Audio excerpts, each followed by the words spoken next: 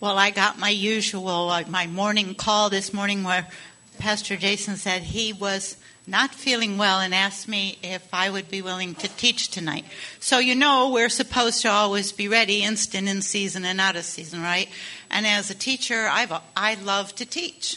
So I'm going to continue his theme. I did ask him his permission if I could continue. He's been teaching, has started anyway, a series on Isaiah 53. And so I messaged him and asked him if it was okay if I, continued in Isaiah 53. And he said, yes, that would be fine. So I love fill in the blanks and taking notes. So I created these. If anybody wants them, there are more. My husband was handing them out. It gives you something to look at when you get home, but also to follow along. And for me, I always glean more when I write. Okay? So the title of the lesson tonight is Why the Cross? Why the Cross? And of course, our text is going to be Isaiah 53, and the focus is the suffering servant, which everyone is probably familiar with the fact that Isaiah 53 is about the suffering servant. So let's open in prayer. Father God, I just thank you so much for the great privilege of opening your word, of studying your word, of coming before you, Lord, and presenting your word. So we just invite your presence here now. We pray that you would be the teacher, that you would speak through me, Lord, that it would be only what you would have me to say, Lord, to the hearts, to the minds, to the lives of these your people. And I thank you for it. And Lord, also, we lift up Pastor Jason in agreement, believing for perfect and total healing. And we thank you for it. In Jesus' name, amen. Amen. So, like I said, the name that I have given to this lesson is Why the Cross? Martin Luther is quoted as saying, get all my stuff together here. If you want to understand the Christian message, you must start with the wounds of Christ. There's no better place to see those wounds than in Isaiah 53. The passage is prophetic, and we had our appetites whet for the prophetic last night in chapel as Melody shared with us, an introduction to prophecy, and it was wonderful. Everyone who was here enjoyed it. But anyway, this passage, Isaiah 53, is prophetic, and as Pastor said, and I believe it was last week, it was written 700 years in advance.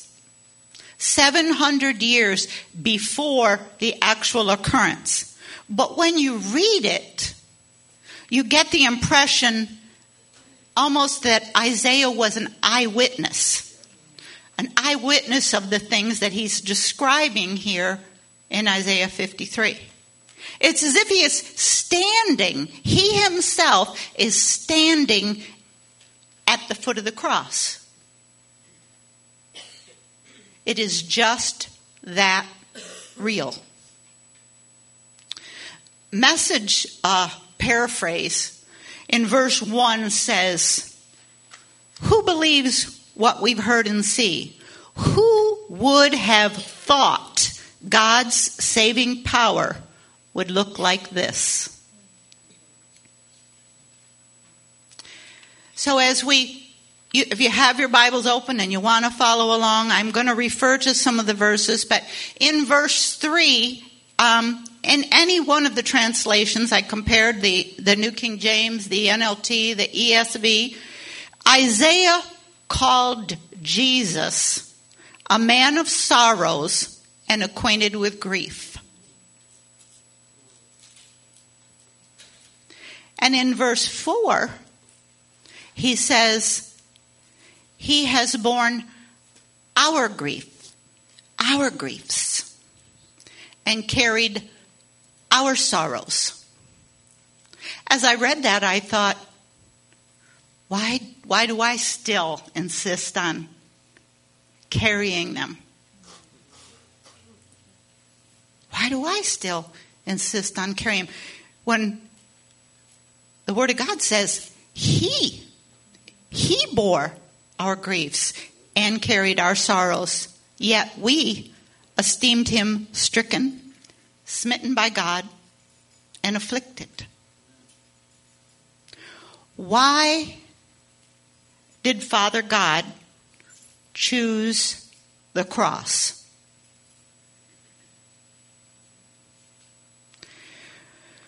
The first fill in the blank I believe you're going to have on your paper there is, remember the Jews stumbled over the cross. In Deuteronomy 21:23, it says, for he who is hanged is accursed by God. The Jews felt that anyone who was hung was cursed.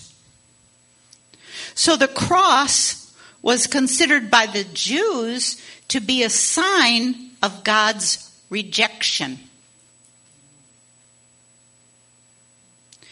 They did not consider the possibility that Jesus didn't die for his own sin, but he died as a substitute. I don't know why they didn't consider that. Because every time a lamb was slaughtered in their temple, it was substitutionary.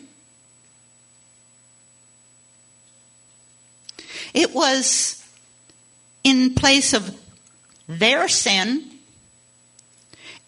And so they were aware of the concept. They just didn't apply it to the work of Jesus.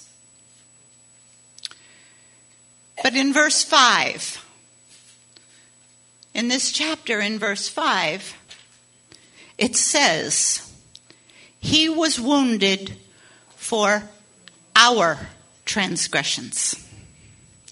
He was pierced with iron spikes. He was bruised for our iniquities. The Romans beat him with fists and with rods. The chastisement for our peace was upon him. Remember, the Jews laid 39 lashes with a cat of nine tails on the back of Jesus. And by his stripes, we are healed. It absolutely was substitutionary. Jesus did it all in our place. But why the cross? Why the cross?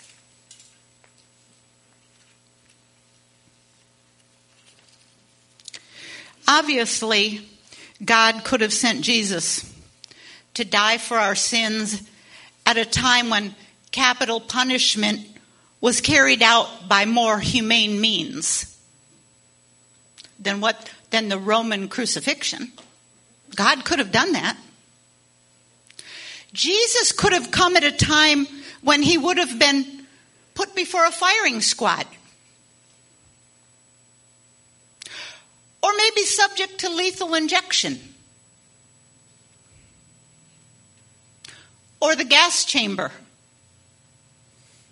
Or for that matter, even the guillotine. All of the above are designed to do the job quickly.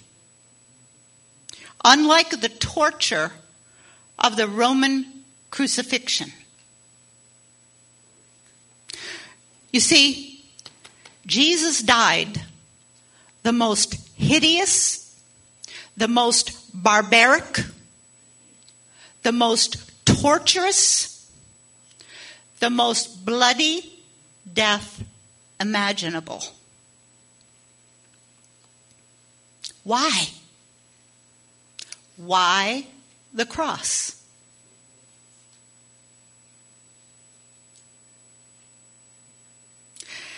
I think there's at least 2 reasons. And I'm giving you 3, right? 2 reasons. The cross shows the severity of our sin.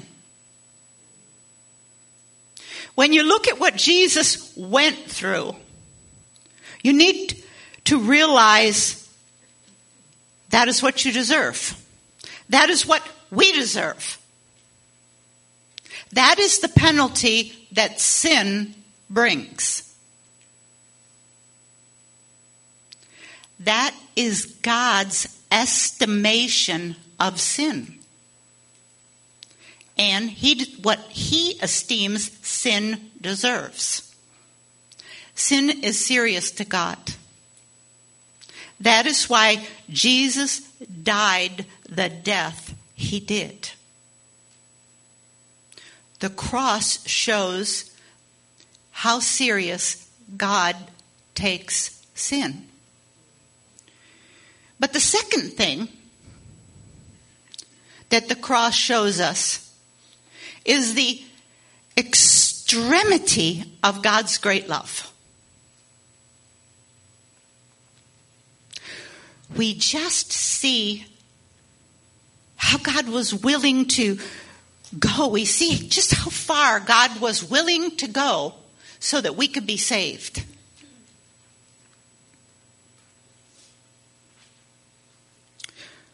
When I look at the cross, I should think, here is what my sin deserves.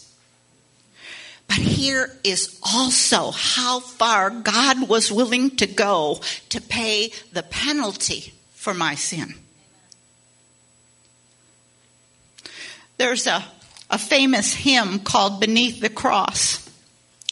And I had said to my students, I really wished I had a hymnal. I love all the contemporary music, but I love the hymns. I grew up singing the hymns. I wished I had a hymnal. Man, I wished when I'd cleaned out my parents' house that I'd kept some of the hymnals. So don't you know, the next week, this particular student shows up and he says, "This is my feeble attempt at an apple." And he brings me a hymnal. Amen? Wasn't that awesome? But this hymn is called Beneath the Cross of Jesus. And it expresses the theology that we're talking about here with poetry.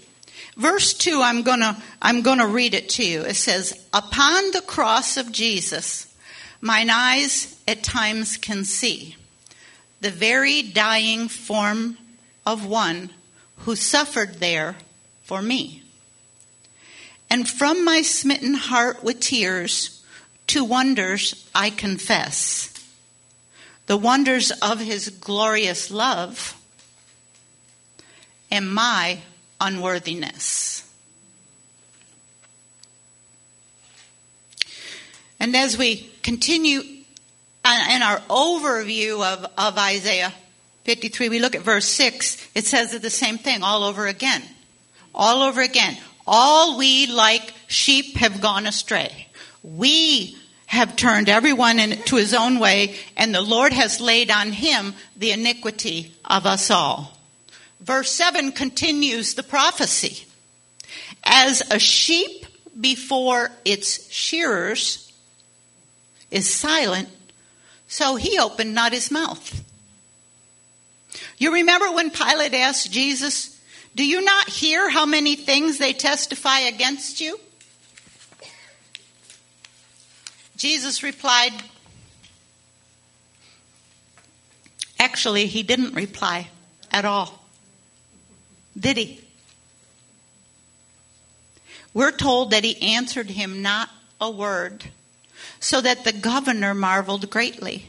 And so did everyone else who was familiar with Isaiah chapter 53.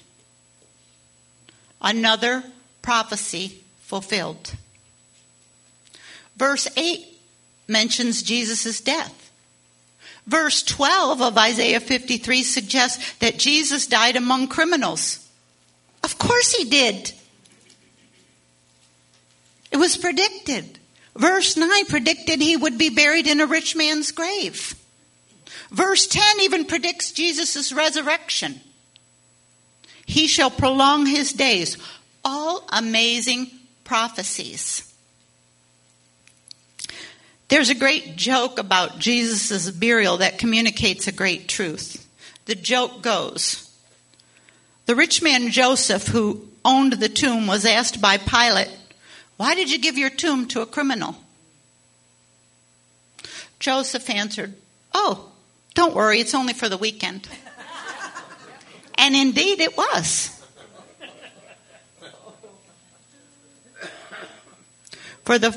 On the first day of that week, Jesus cleared out forever.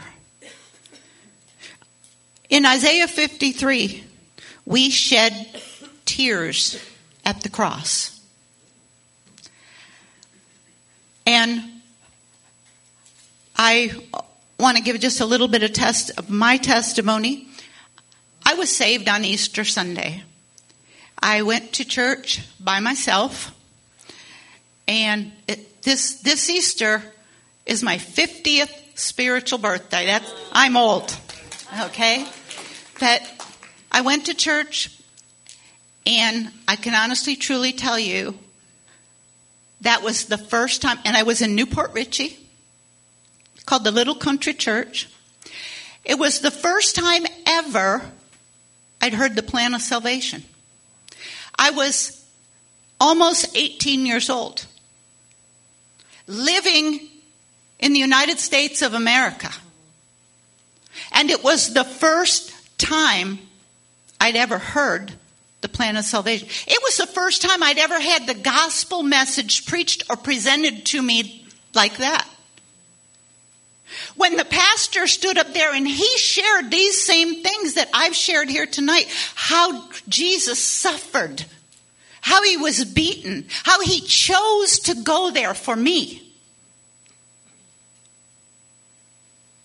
I had this huge lump in my throat. My throat was so raw because I couldn't swallow it. And I kept thinking, I got to get out of here before somebody sees me crying. You know, I just knew I was going to bust out crying in front of this whole church full of people that I didn't know one single soul.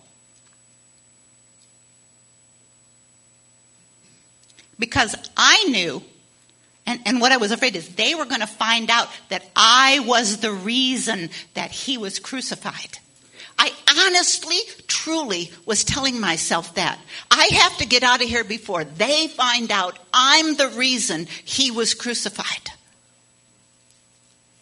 Guess what? We are all the reason he was crucified.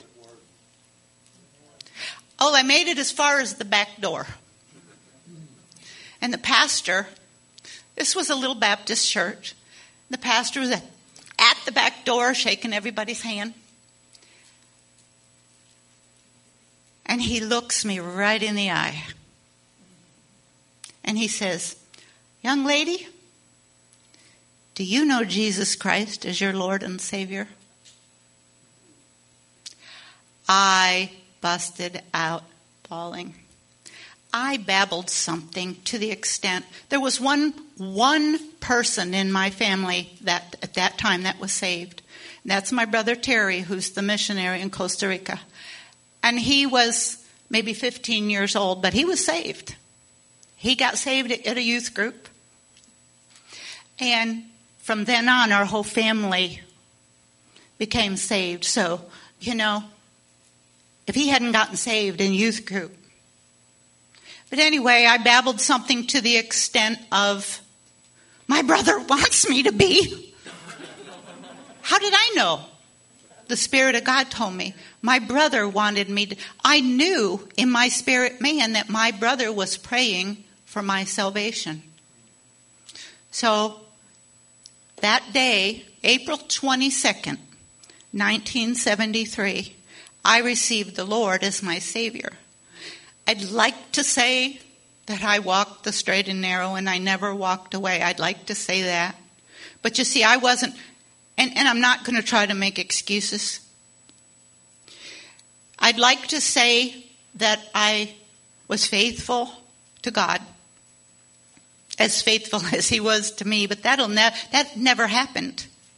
I was raised in a home where we didn't even have a Bible, and we never went to church. And so I really didn't even know you were supposed to read your Bible. I didn't have a Bible. I didn't know how to grow. I was saved, and it took me a very long time before I come to know that, I needed to be fed. I needed to feast on the Word. I needed quiet time with the Lord. I needed fellowship with the Holy Spirit.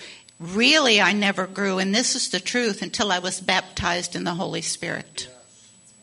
Until I was baptized in the Holy Spirit, what was missing in my life was I knew how to be born and I knew how to die. I knew I was going to go to heaven, but I didn't know how to live. And it was when I received the fullness of the Holy Spirit. It was when I was filled up. Other than just being a car in a garage with no gas in the tank, I became filled up with the Holy Spirit. Then I had the power to grow and to go and to become what God had ordained me to be. If you had known my family, if you had known my life, if you had known my past, I would have never, I say it all the time, who would have thought that I would ever teach or preach or have a doctorate or pastor a church or start a Bible college or any of those things if it wasn't for Jesus? Amen. You understand? If it wasn't for Jesus, and it's the same way for all of us. The same way for all of us. As we look here in Isaiah 53, this great, great prophecy. In Isaiah 53, we shed tears at the cross, right? We shed tears at the cross. As I was writing this and typing this, I was so heavy because I kept on saying, why the cross? Why the cross, God? Why did God choose the cross? Why did Jesus say yes to the cross? Of all the things, just the things I listed, why the cross? Number one, because the wages of sin is death. But the gift of God is eternal life through Jesus Christ our Lord. Right? Because he loves us so much.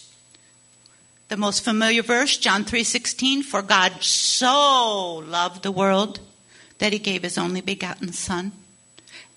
So, what is Isaiah 53 about? It's about salvation. It's about God's great gift. It's about Easter. It's about all the wonderful things that God has really done for us, the price he paid for us. But then, in conclusion, and I'm even going to get done before 7:30. How about that? Because the children they don't want to keep them up there that long, and I tend to go on. And I was already told, don't you go past 7:30. Okay? Well, to be quite honest, I didn't have enough stuff to go past 7:30. I'm just giving you what God gave me.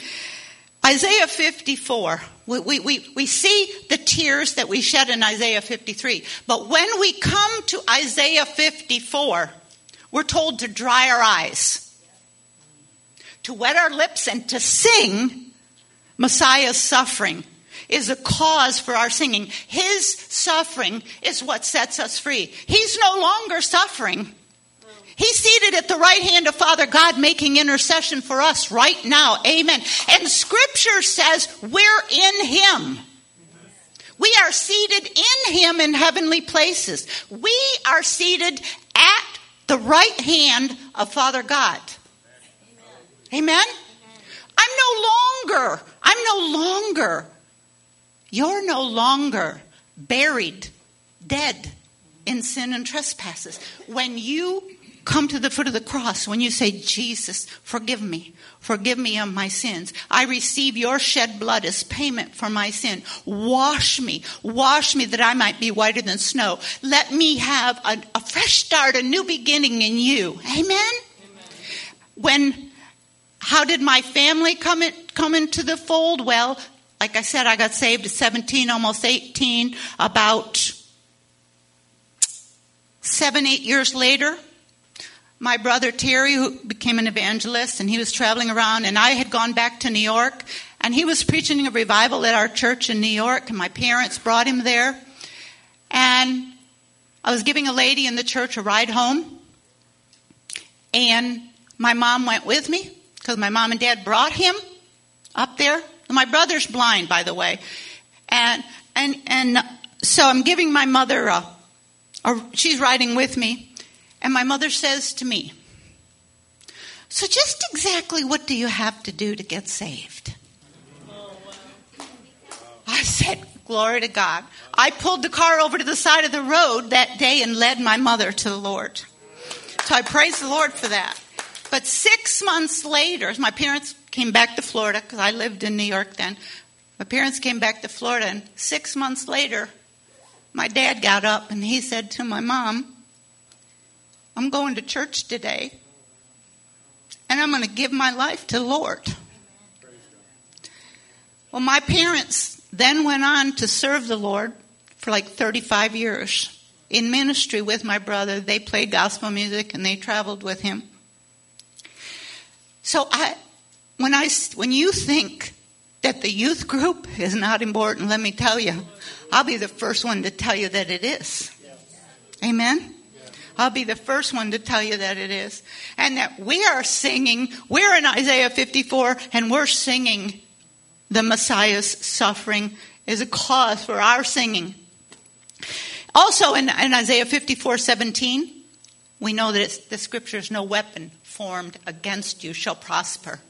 Right after we hear about the cross, we hear that no weapon formed against you shall prosper. And then Isaiah 53 is an invitation to Isaiah 55 rather, 53, 54, 55 is an invitation to abundant life.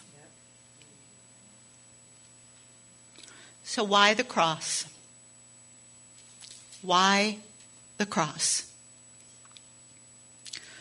Because the cross shows the severity of our sins and the extremity of God's great love.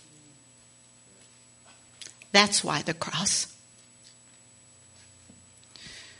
So let's just close in prayer now, okay?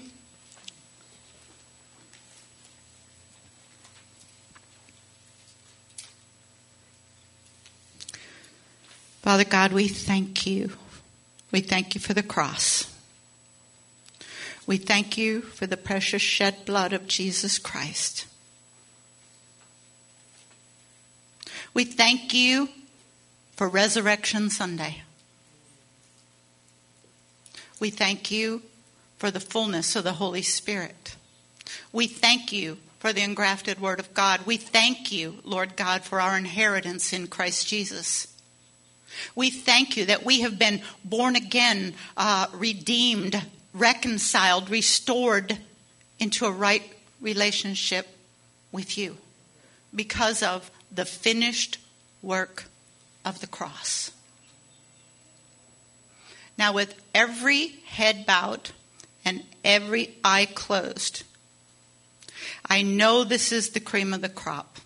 I know that the chances are every single person in here knows Jesus Christ as Lord and Savior. But there's absolutely no way that I can bring a message, a teaching, a lesson like this without giving an invitation, without saying, examine your heart, examine your life. Do you remember a time when the Spirit of God revealed to you your need to surrender, your need to submit, your need to admit to Father God that you are a sinner and separate and apart from the shed blood of Jesus Christ, you will never get into heaven. But it says if we confess our sins unto him, Lord, and acknowledge that he is Lord, he will forgive us, he will save us, he will restore us. Is there anyone here, eyes closed? I'm just going to pray for you. I am not going to, it is not, this church is, we don't call anybody out. We don't run and tell anybody. We're just giving you an opportunity to say to God, I want to surrender my life to the Lord right here, tonight, right now. Is there anyone here that doesn't know for sure that they are born again, that they have received Jesus Christ as their Lord and Savior?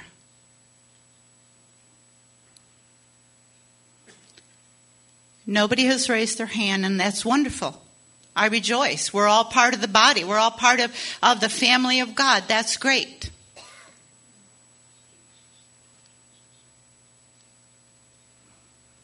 Because I know the word does never return void.